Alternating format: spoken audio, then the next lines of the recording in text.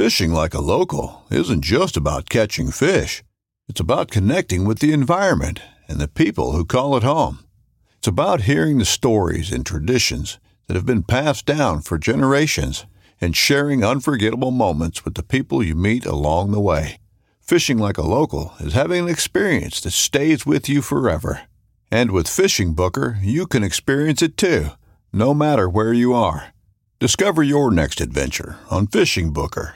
This upcoming concert season will be all about the boots, and Tecovas is your stop for the best in Western style. Tecovas has seasonal and limited edition offerings this spring and summer, including men's and women's boots, apparel, hats, bags, and more. All Tecovas boots are made by hand in a time-honored tradition with timeless styles that are always on trend. And Tecovas has first wear comfort with little to no break-in period. It's hard to find this level of comfort paired with this level of style. Stop by your local Tecovas store, have a complimentary drink or two, that's WCB style, and shop new styles. The smell of fresh leather and friendly staff are at your service. Many stores even have leather custom branding to make your boots truly personalized. And with regular live music and events, there's no in-store experience like it. If you can't make it into a store, just visit tecovas.com. That's TECOVAS.com. They offer free shipping on all boots, as well as free returns and exchanges, and ship right to your door. Go to tecovas.com and find your new favorite pair of boots today. We're excited! Let's go, baby! Woo!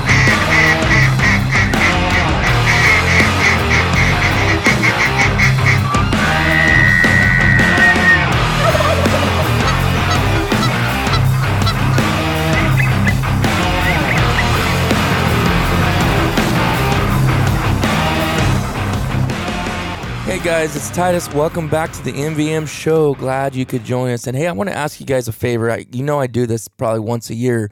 This is the episode I do it in.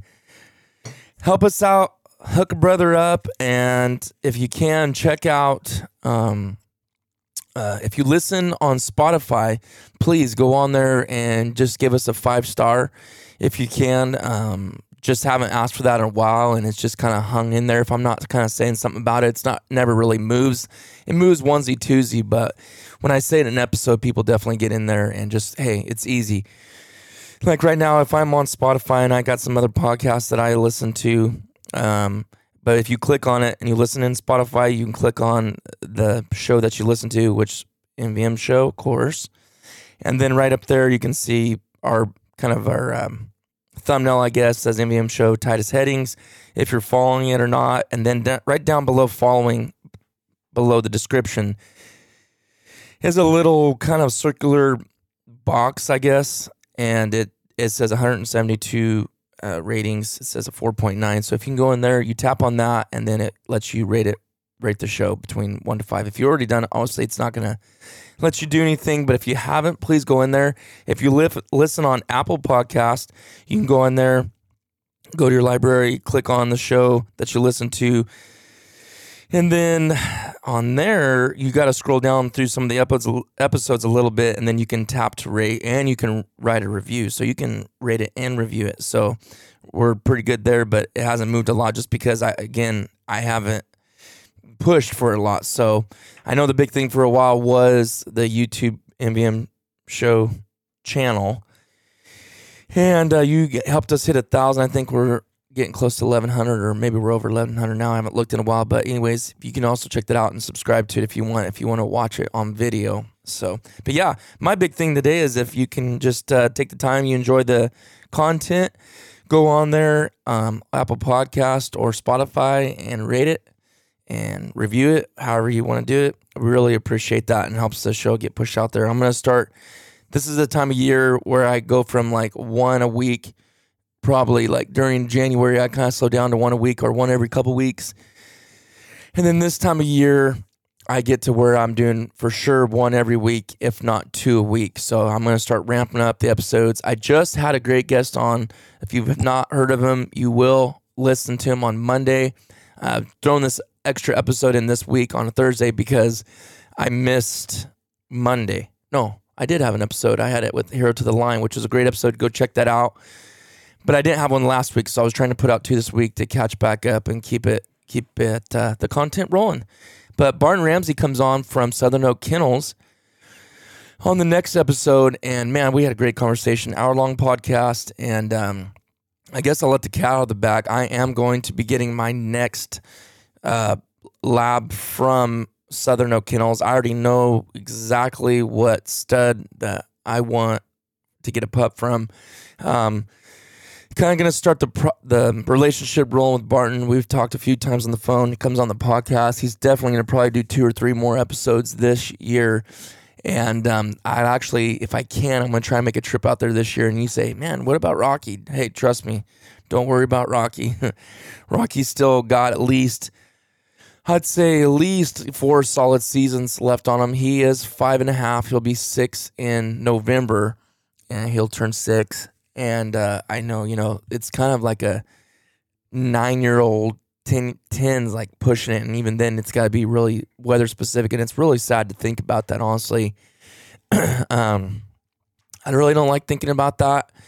And I had some friends that lost some dogs this year that were pretty young. One was 6 and one was 7. And it's a heartbreaker. And I don't even want to think about that. But that being said, I also never want to go without a gun dog, a hunt dog, duck dog again. Ever. Like, I do not want no gap of time where I got to wait to train another one up. I want my next one ready to roll.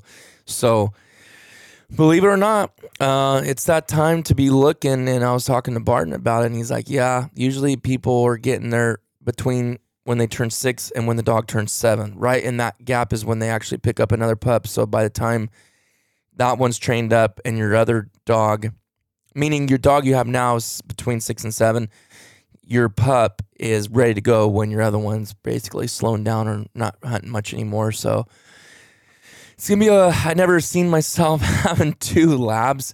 I'm not how much I'm sure I'm looking forward to that. The dog food bill going up, another crate, and just all kinds of things. But I'm excited about it. Really excited. And it's going to be different just because of the level of the dog that I'll be getting. So I am excited about that, but on the other side, I don't like thinking about Rocky retiring too, because that was my first dog, first trained dog I trained, and you guys all love him and know him, and he's made anything that I have what it is because he's there. People ain't there for us, obviously, and that's fine. I'm glad they're there for Rocky. So anyways, I might dig into that a little bit deeper later on in another episode, but I want to get right into why I had this episode today. I've been wanting to do this one for a while, and I want to do it on prep for out-of-state duck hunting. I know there's several that have reached out to me and asked opinions and thoughts and what do you do in this situation, and I really want to make this, and I don't think this will be the only one because I'll probably have Thomas on too. Thomas always picks up a lot of this, wherever I leave the slack, he picks it up and always comes in with stuff I never thought of. I mean, I'm just one person at one angle. So, but don't worry if you think I left something out. I'm not, because we're going to do more. If you want to throw some stuff, like say in YouTube, if you watch on there, the show, you can put it in the comments, stuff maybe that I didn't say in this one. Not that I don't want to talk about it or don't plan on talking about it, but I got certain things I'm going to cover in this one. And if you have something I maybe left out that I just didn't mention, say it and we'll cover it in the next one. So let's get started. Prep for out-of-state duck hunting. So this is, you obviously, there's going to be some people that for their whole life are just completely fine with hunting their club their whole life or hunting public refuges in their state, wherever that may be on their public land. But then there's some of you guys that you want to get outside, or I encourage you, if you really have never planned on or thought of going out of state, it doesn't have to be across the country. It can be in your state next door. I highly encourage it because as a waterfowler, I was up early this morning rolling on episodes, getting stuff done, but I highly encourage you to do it and push yourself, because sometimes it is a push. You got to force yourself to do that. Just as far down as, let me backstep here a little bit. Some people will never leave their area, period, in their home state. They just will not venture out and that's totally fine too, because when you venture out, your success ratio does go down at first. And if time is of the essence and you can only hunt 8 to 10 to 12 times a year, I totally get that. I understand it. I was the same way. But once I was able to, obviously financially and obviously time-wise, be able to venture out more job dependent, which the job I have right now does allow that, gives me time off during the week to hunt more, then I do encourage you to do it, because once you dial in these other places, and you make the sacrifices of not maybe, my goodness, shooting your birds that you want, over time you will, because you're going to have more aces in the hole, so to speak, of like, okay, the weather's dead here. I can drive 4 hours north or 4 hours south or 4 hours east or west, hit the weather, hit the migration. I can chase it even in my state. You know, if you live on the north side of the state and maybe the birds push through, you know, hey, I got spots down south that I can hit, that I know kind of from the scouting reports or from friends that there's birds down there right now. So it can definitely give you a lot more success in the season, and it can just give you a lot more adventure in your life and more excitement. I mean, we're always looking for that and chasing that anyways as duck hunters. So I'm going to go ahead and get started on 4 things.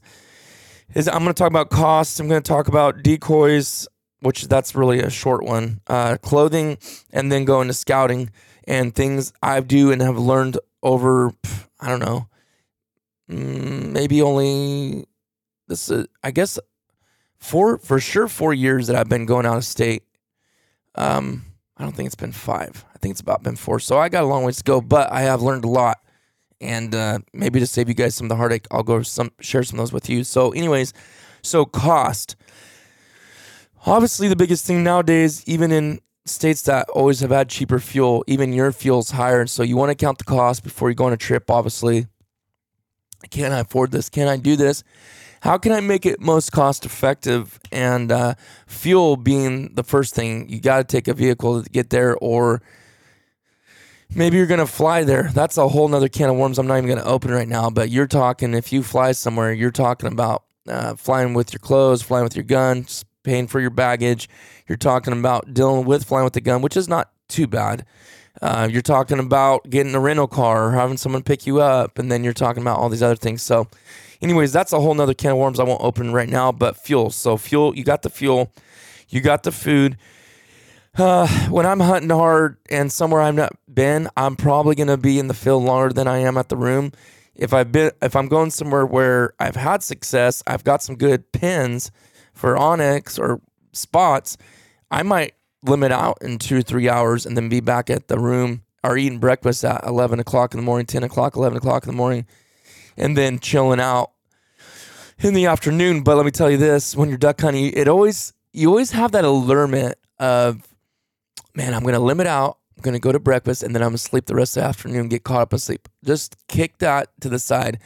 On a trip, unless you're different from me, just don't plan on getting rest. Don't plan on thinking, man, I'm just going to catch up this afternoon, because what ends up happening is if you want to stay successful the day 2, you got to go scout that afternoon. So unless you just got a spot that's so hot, you could hit it for, 2 or 3 days.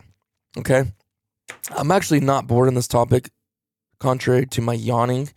I think I live on 4 hours of sleep, so I apologize. I just can't help it. I'm actually really pumped about this conversation, because I think I could definitely save some people some heartache, some money, and some time. So, you got the fuel, you got the food. Again, so where I was going with that is food-wise, usually so say if we drive up in the morning and we got a long drive, we're not going to get there till that night. It depends on what time we get there and if we already have a spot for the morning that we had from prior experience.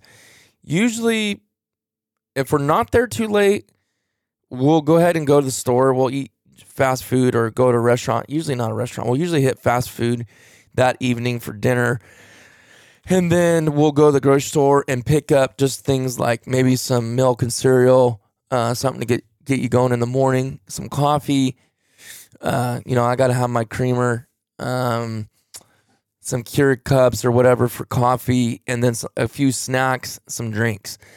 Honestly, when we go on trips, we don't really cook at the place, which always sounds like an amazing idea. We always say we're gonna cook steaks, some rosemary, some butter, and we're gonna mash potatoes. But honestly, you're usually so beat, it just never works out that way.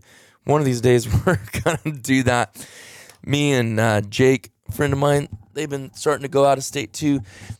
We swear up and down we're gonna do that next season. So I think we will, because there's nothing like home cooked food. Honestly, I'd rather eat that any day of the week than eat out, but it's just for time saving purposes.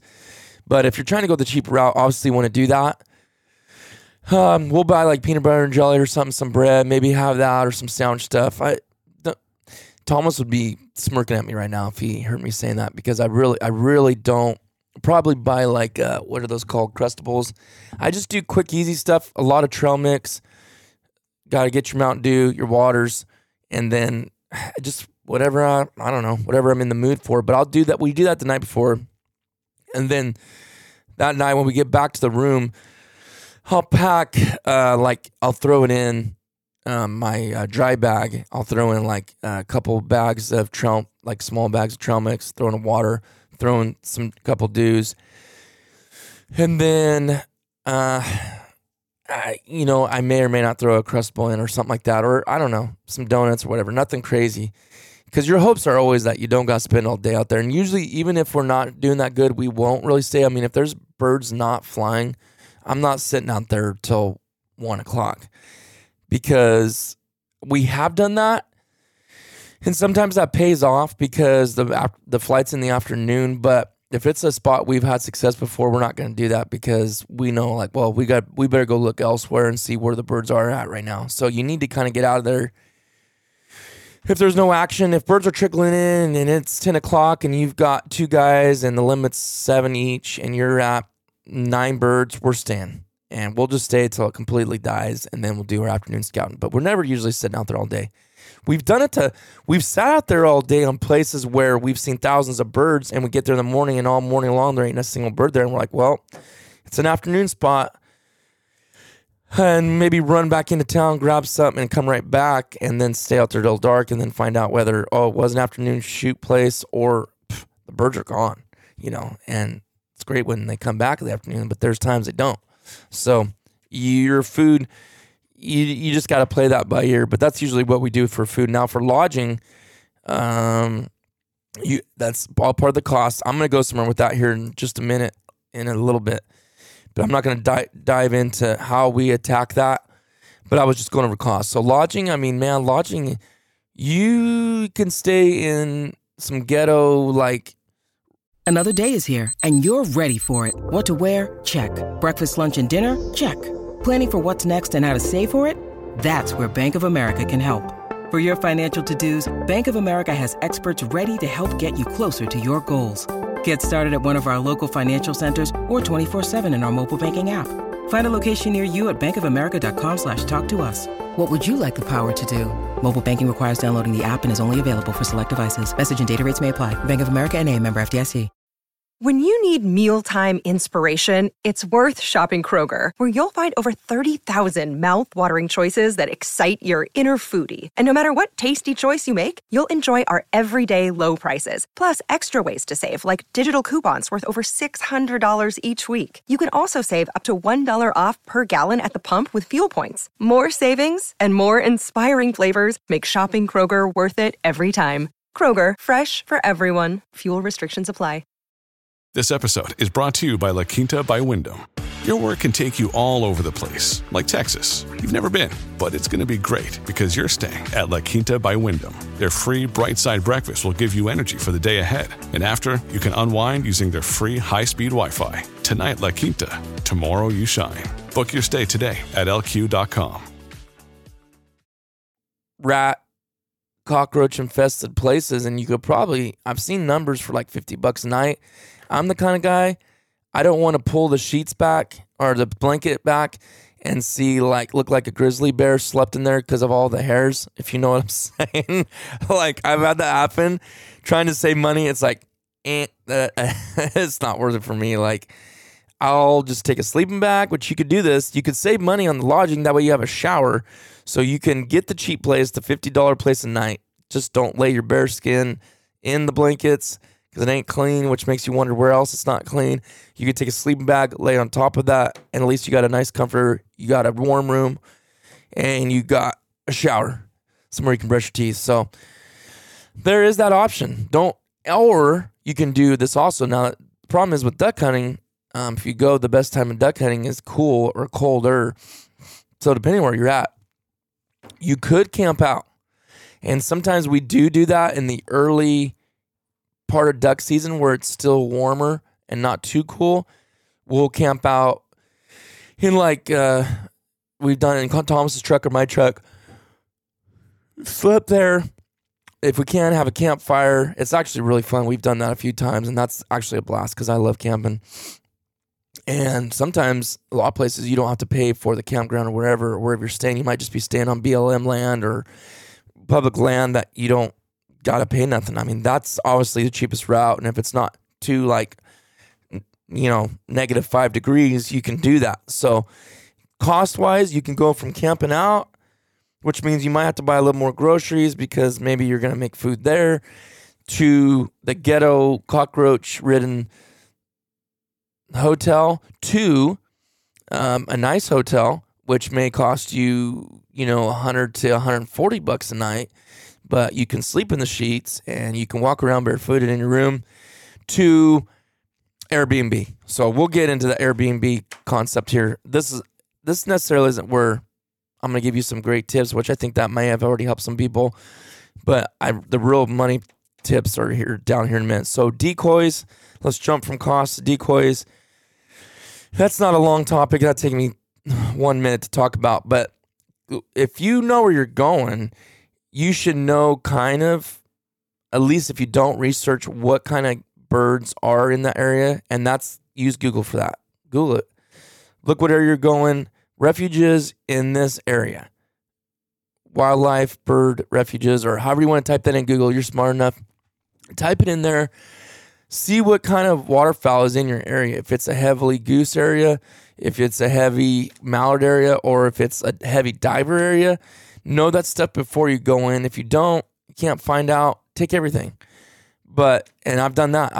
We filled up a trailer with all of our decoys and taken everything because we just didn't fully know. And that is a safe route. If you don't have room for that, that could be a problem. But if you do have the room for it, take everything and then play it by ear. But I like to do the research and kind of see what's there first. If it's a heavy mallard area, then we're just rolling with, 5 dozen mallards and maybe a dozen pintails or something like that. It's not, if it ends up being more than that and different birds than just mallards, it's not going to kill you to have mallard decoys, Maybe in a diver situation, but even then, I don't think so. So decoys are decoys, believe it or not. I'm kind of under the impression it doesn't have to be. It's nice. If I have the option, I'm taking what I have, but it's not the end of the world. You don't need to run down to Sportsman's when you're out of state and you're already spending money to go buy 2 or 3 dozen other variety of ducks or something because you don't have it. Okay, that's that for decoys. For clothing.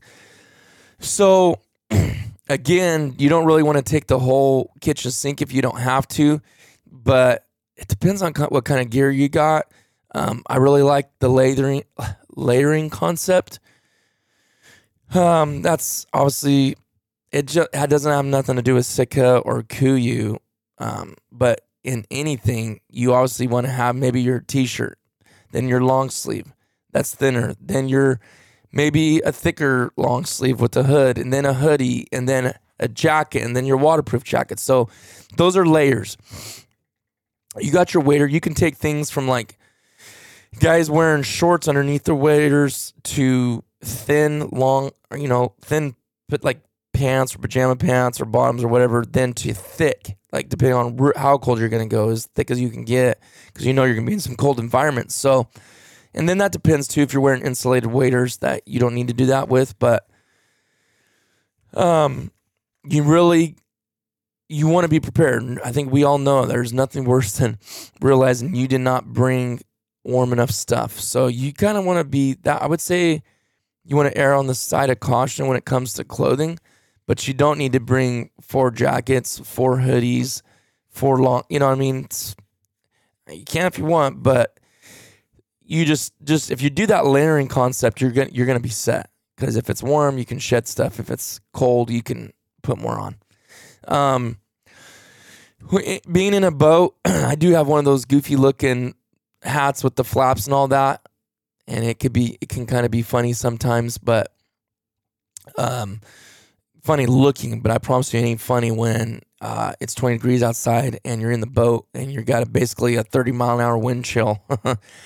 There ain't enough you can put on. I mean, that's at that point you want the neck gaiter, you want the face shield, you want the warm hat, you want the goggles for your eyes so they don't tear up and freeze on the side of your face. You want the good jacket. Maybe you won't wear the jacket when you're hunting, but for that boat ride, you're going to wear it. Now, if you're walking in, and that's a whole nother. See, I start cold walking in because if you're carrying decoys on your back and you've got 24 decoys on your back and you got your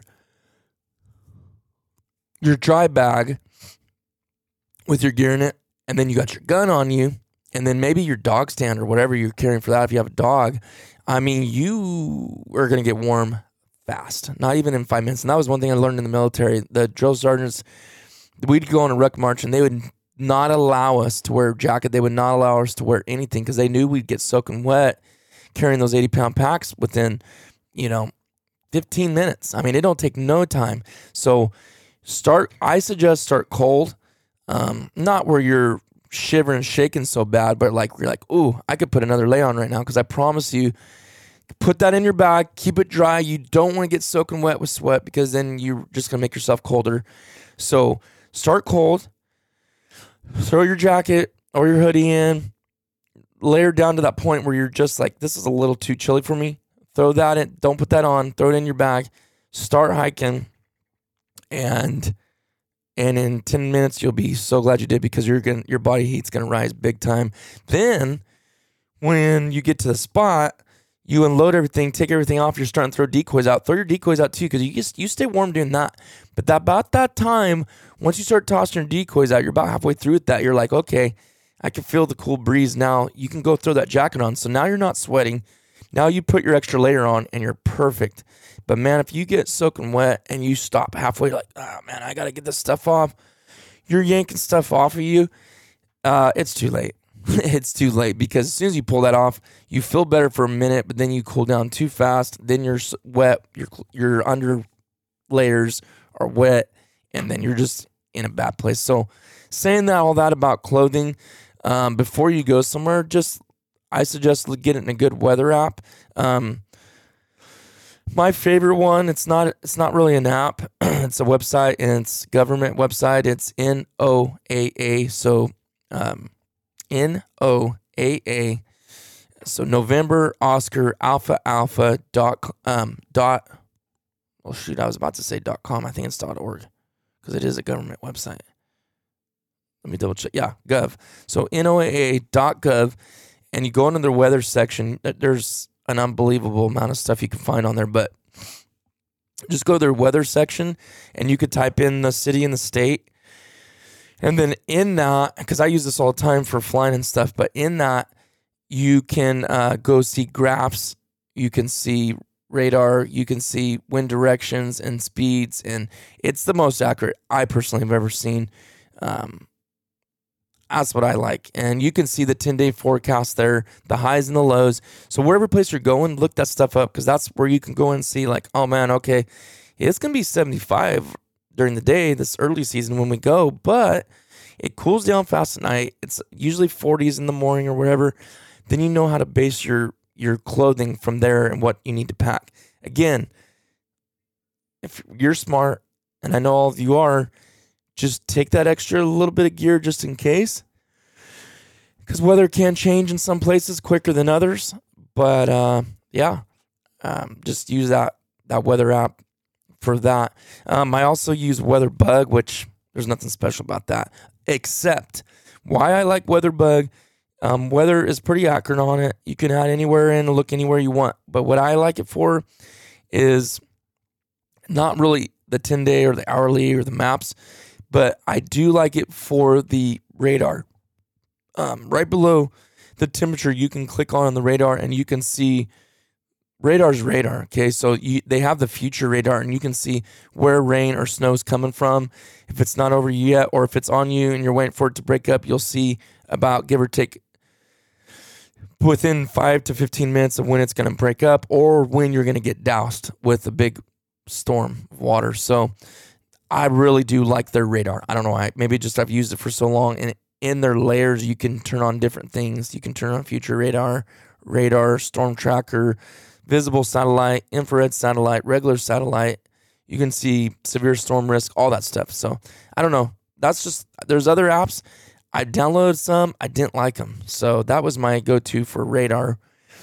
Other than that, yeah, that's what I do for weather apps, but use those to kind of base your clothing off of. All right, lastly, here's the big thing. So for scouting, Onyx is a huge thing. What I do when we go to a place, and this is prep for out-of-state duck hunting, a place that I've never been to, I will take a certain colored pin in Onyx and I will just run on Onyx. So I'm going to open it up right now. I can't remember what color pin. Season's been over for a little bit, but I have a specific colored pin. I do the premium just because I do travel, so it has all the states in it. You can do just your state and it is cheaper. But okay. Like, so for instance, spots I want to go to or have in mind, I do a black X. So like, okay, I've never been there. It looks like a good area. It looks kind of ducky because my hunt layer on my maps, I use let's see, which one is it? The hybrid 2D. They have 3D too, a map. But there's a reason I don't use that all the time. Let me see. Because number one, it takes longer to load. I bounce between 3D and just the regular, the 2D. 3D is when I find a spot and it looks really good and then I want to get more detailed view. That's when I'll go to 3D. But just for loading purposes and if you don't have good service, it's just too hard to load. I'll stay in the 2D and I'll stay in the satellite because there's a hybrid and the topo. So topo's like seeing elevations and stuff, which I use that once in a while, but mainly I stay on satellite. You can do hybrid as well, which will give you street names, road names, freeways, all that stuff, which I do hang out on hybrid a lot. But anyways, I will put black X's on spots I want to check out. I haven't yet, maybe, but I do want to check out. That's what I put the black X's on.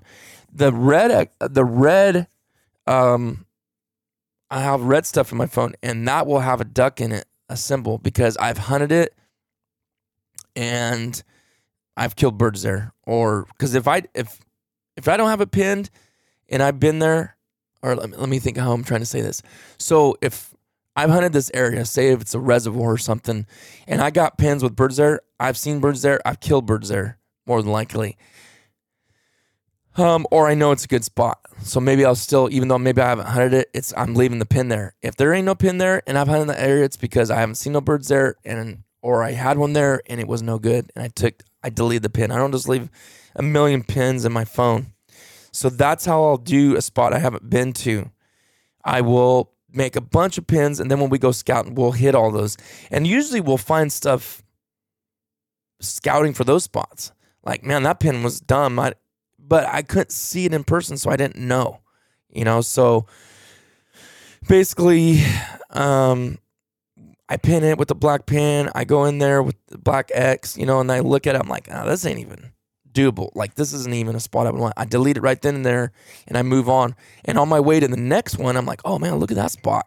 And this is the pointer I'm going to give you. This is kind of a cheat code that I'm giving you right now. But this one's, I'm going to give you a real obvious one. And I'm going to give you one that you probably didn't think of before, unless you've had it happen to you. But let's say you're running down a river. Let's just say you're in a boat, okay? And you all of a sudden you're running the edge line of the bank or whatever, and you went to your black X, and you're like, there ain't nothing there, and you keep going. All of a sudden you see, guess what? A blind. Maybe it's actual made blind where they made it kind of really nice and covered up, and it was almost kind of hard to see, but you were close enough to the shoreline. You've seen a blind there. Then go there. You can check that out. You know, as long as you're not on private property or stealing someone's spot, which a lot of places like that aren't. You're not. Everybody and their grandma uses it. Just be careful, because if it's, depending on what time of day you're on, there might be people hunting. You don't want to, you want to have some etiquette. You don't want to be running the river at 9 a.m, really, like that. Just got to be careful. I'm not saying you can't do it. Just be careful, because there might be guys hunting and you can't see them until you get real close, and then all of a sudden you see their decoys. You're like, whoops, those guys are ticked off at you. But, so I don't really do my scouting at hunt times. I just don't do it. Just for etiquette purposes. So you'll see a blind and it's real nice and built up, or there's just a bunch of sticks and you could tell, like, okay, someone's hunted here. Now, the next thing is maybe there is no blind, and you're kind of, maybe you walking on the bank, or you're just slowly kind of putting along on the edge and you're looking. Look for spent shells. That is probably the best thing I could tell you. It sounds obvious, but maybe you haven't thought about it before, because you see those spent shells and you see a pile, which it's ridiculous that you see that, honestly. We got to pick up for ourselves. I am not advocating that. In fact, think about this for a second. If those guys would have did their due diligence, and if that's their little hotspot, whoever hunts that, there may be 3, 4, 5 groups that hunt that sporadically. If they were smart and they found a money spot, they would have been picking their shells up. Not just for littering purposes. You got to pick your shells up. Please pick your shells up. But for the secondary purpose of now people see that, and if they've been there, done that, like me, I know, oh, this is a good spot. And guess what? I'm changing my black X pin over to probably a red X or a red duck pin on my phone. That's just the reality of it, because these are fresh shells here. This must be a good spot the birds like to come to, whether it's the morning or afternoon. So if you want to save your spot, pick your shells up. If you're too lazy to pick your shells up, then don't cry when other people are hunting there when you show up. So that is a trick, and maybe some people can take that any way they want, but that's how I roll, and I don't feel a bit guilty for that. That has nothing, in my opinion, to do with etiquette. You just did scouting and you stumbled onto it. That don't happen very often, but it does happen. So, and that's just for waterfowl. I do different colored pins for different hunting. Like if it's turkey spots, if it's parking spots, I may use like a turquoise pin. If it's boat ramps, I use like a purple pin, so I know where launches are at. I got a lot of black X's still that I haven't touched. Turkey stuff. Actually, I got yellow X's on here too, and I can't remember why. I don't know if I switched over to try to start using yellow X's. I think is actually what I did. So like a yellow X, so it sticks out to me like, oh, these are spots you want to check out. But anyways, the spin shell thing was a big thing that I wanted to tell you guys, and then blinds made along the side. Now, if you're on a refuge or you're on public land that you're hunting, that's all walk-in stuff, it's the same thing. It really is the same thing with the spent shells. Unfortunately, like I said, people doing that is wrong. Shouldn't do that. I mean, it's trash. Spent shells is trash. Like, just don't do it. It's pack it in, pack it out, you know. We want to keep places nice, and we want to keep it.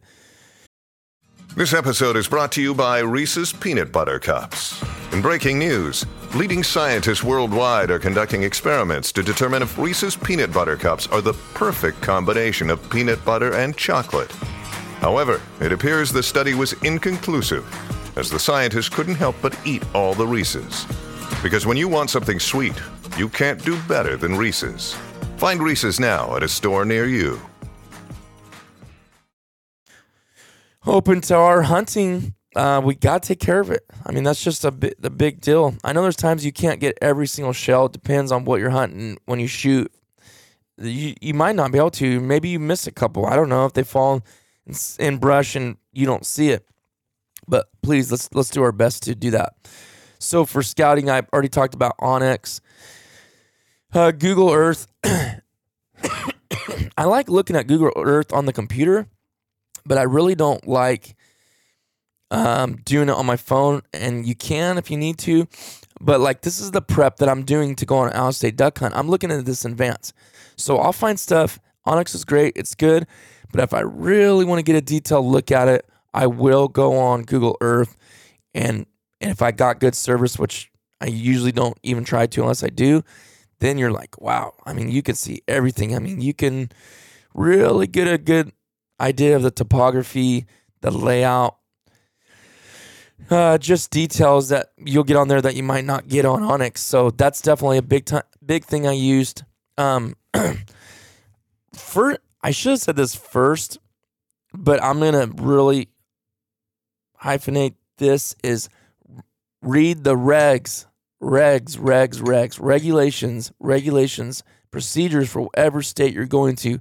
Guys, you're going to think you cannot go without studying hard on the regulations. You just can't do it enough. You're just not going to be able to. You do it hard and put your effort into finding everything out about the regulations for wherever you're going, not just for bird numbers and what they allow, what the limit is, how many you can shoot of each variety. Don't assume it's the same as your state or your area, because you could be in the same state and say you could shoot 5 honkers here, but in this area you could shoot 1 honker, or you can't shoot any at all. So regs is massive.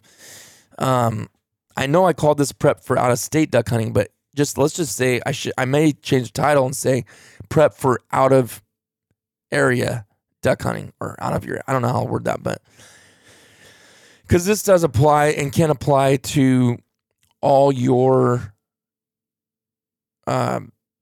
situations. So like I said, like the regs, just for the birds, what's your limit? Is it 5, 6, or 7? How many can you shoot how many redheads can you shoot? Is it 1? Is it 2? Is it none? Honkers or mallards. You know, I can shoot 5 mallards, and 2 bonus ducks, or 1 bonus duck, or I can shoot, 7 Drake mallards, maybe 2 hens. So 5 drakes and 2 hens, whatever. Just, you got to know that stuff. That's a given. But the other thing I was wanting to bring out is you got to pay attention to the regs on, like let's just say for river, maybe you can't hunt that. Like Onyx, don't put your full reliance on Onyx, please, because there'll be times, and I know Onyx is always trying to update things and regs and rules change, but there's times where, man, it looks like on Onyx, like this is, yeah, we can hunt this. This is totally public. But then you go on the state's regulations and you look at that area and that stretch of river and like, oh shoot, that's not, like, you can't hunt that. Or that shoreline from here to here, you're not allowed to do, but you can on this side. Or you got to be so many feet from this or this, there's so many different things, and you just really, really got to be careful. You got to be cognizant of it. Do your due diligence, pay attention, read. And I've done this before. Call a game warden. Call Fish and Game. Talk to someone there that knows those things and clear it up before you. If you have any questions, any doubt at all, do it. Don't go and ask later, because that ain't going to turn out well for you. You're going to either get a ticket or go to jail, 1 of 2, and none of us want to lose our hunting privileges, or that'd be a nightmare. I honestly can't even fathom if my gun, I couldn't hunt for a year. I would just destroy me. So just do your due diligence. Look at the regs, look at the bird numbers, how many you're allowed to take. Look at where you can hunt, what's closed zone. Refuges will have a lot of closed zone or sanctuaries for birds. Do not get caught up and hunt in a sanctuary on accident. Some places have sanctuaries and they have a hunting pond next to it, but they say you cannot retrieve. You can only go in this area to retrieve. So they'll have signs that maybe make a 100-yard buffer between that and the sanctuary or the closed zone just for bird retrieval. Because if you shoot something and it falls in there, it's fine, but you cannot hunt in that area. You cannot shoot birds standing in that zone. So just got to know it. We're not perfect. We're all going to make mistakes. We're all going to like, oh man. And if you got a good game warden and it's not obvious, they're going to cut you some slack or say, yeah, no, you can't do that. Because I guaranteed, promise you, other hunters will turn you in. And a lot of times it's really for your own good, to be honest with you, because you could get yourself into deeper trouble if people aren't, us as hunters aren't watching out for each other. So, lastly, I feel like there's more I could say about regs than there probably is going to be later, but I'll just end with that right there. I'm already going a little bit longer than I want to. Lastly, for this episode, the first trip. So your first trip that you take out of state or out of town, because it's too far to come back home to, I highly suggest your first time, unless you're just going to camp, is to get a hotel. Because for one night, if you're on a 4-day trip, hold on. For one night, because you may have a big range of area that you're going to hunt, and maybe it's like 50-mile nautical, 50, no, I'm thinking airplane terms. You got a 50-mile radius of area that you're going to be hunting. So if possible, if you only rent one night of hotel, and man, there ain't no birds in this area, but you drove north 40 miles and you found the X, then good, your stuff's with you. You already packed up your clothes that morning when you were leaving. It is a pain. I know, just you got to get up even a little earlier to get everything loaded back in your truck, but I'd rather be, instead of driving 40 minutes or 45 minutes every morning to the X because you stayed back here and already booked a hotel for 3 nights, you can move to that area and you've got a 5-10 minute drive. So it really just gives you more advantage because you can still get up early. I'm not saying necessarily it's always just about getting more sleep, but it can be. And it also can be less wear and tear on your vehicle. So I highly suggest your first trip to an area that you're not unsure of, stay in a hotel at night. And then if that's somewhere that you come back to consistently, then you can look into doing an Airbnb. So now you're like, oh, I've been there. This place is great. This time of year, we already heard that there's birds there. Boom, lock down an Airbnb. Because in the long run, I feel like they're cheaper and they're more convenient. You can wash clothes. Almost all of them have washer and dryers. They'll be in the area that you want them to be in. There's more room. Usually they'll have a driveway or just a big area to park your truck, your trailer, your boat, whatever it is that you're taking with you, or a couple buddies that have their vehicles. It's your stuff's more secure because it's out of the house instead of a hotel. You don't have to take everything inside every time, depending on where you're staying, if it's out in the country. It's just, there's a lot of little things about it that I feel like an Airbnb is better. If we're out in the country, we can leave all our decoys in our boat, which we kind of do anyways, but it always makes me a little nervous when you're in town. But if you're out in the country at Airbnb, it's no worry.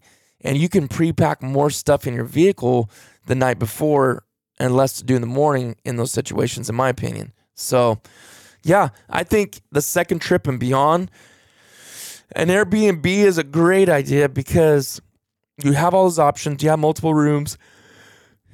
Excuse me. You have a kitchen. You have a living room. You can watch movies or whatever you want in the evening. If you got somewhere to hang out, you got a kitchen. They'll always usually have Keurigs. You got a couple showers. You got your own room. It's super convenient. And really, it's not anymore. It's about the same. Airbnb has went up in the last couple of years. It was cheaper 2 years ago. Now they're throwing all these hidden fees in. There's another place you can do. If someone wants to put it in the comments, you can on YouTube. But there is another place that's not as old as Airbnb, but it looks like they're not hitting you with all these hidden fees like Airbnb is starting to try to do. So, I don't know.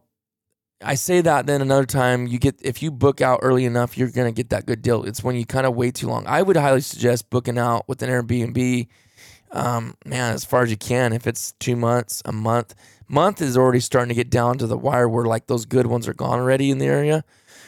Because if you do it like 2 weeks before, you're still not going to find something. But you're like, man, there ain't that good of stuff here in this area. Well, do something. If you know you're going to go somewhere, you don't have to book it, but like 4 months in advance, look at that area. You'll be surprised how many places there are, even in some remote areas, that are available because it's so early. But you get a month out, you won't even see those show up because they're not available for your dates anyway. So definitely the earlier the better for Airbnbs. And then look, there's some other companies that do that might charge a little less right now because they're newer. So anyways, that's where I was going to end this episode. Hopefully that helped guys that are thinking about doing that, whether it's 4 hours from your house or whether it really doesn't matter at that point. A 4-hour distant trip is basically the same as going 16. It just costs you more, but it's the same concept. You got to have lodging, you got to have food, you got to pay for fuel, you got to be ready, you got to scout, you got to do all these other things. So anyways, that is that episode.